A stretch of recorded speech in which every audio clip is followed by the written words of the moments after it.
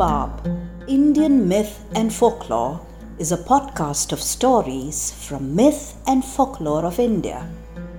The Rubab is one of the oldest bowed string instruments.